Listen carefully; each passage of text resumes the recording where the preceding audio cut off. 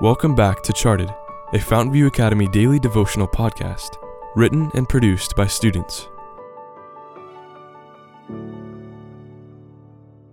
Episode 31, written by McLean Lemon. Fondness for the Fallacious. It is impossible for us, of ourselves, to escape from the pit of sin in which we are sunken. Our hearts are evil, and we cannot change them. There must be a power working from within, a new life from above, before men can be changed from sin to holiness.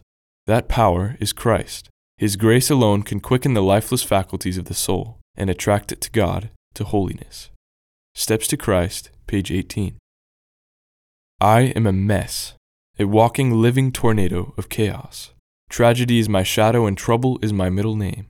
Calamity and I walk hand in hand, and disaster is my sidekick.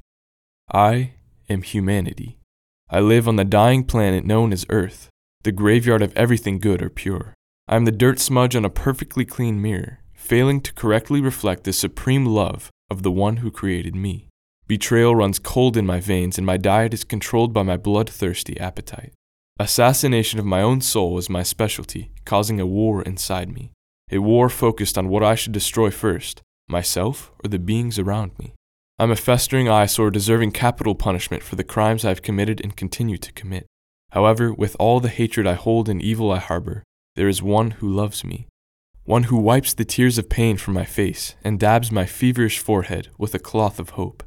In my good-for-nothing state, he pities me, longing to lift me out of my consuming darkness and wash away my filth. However, I cling to my threadbare rags as if they are the most precious of pearls. I tell him to leave me alone as I spiral into my doom. Nonetheless, his mercy is all too strong, refusing to let me go without a fight. Wherever I turn in my drunken agony, he is there, constantly reminding me, I love you.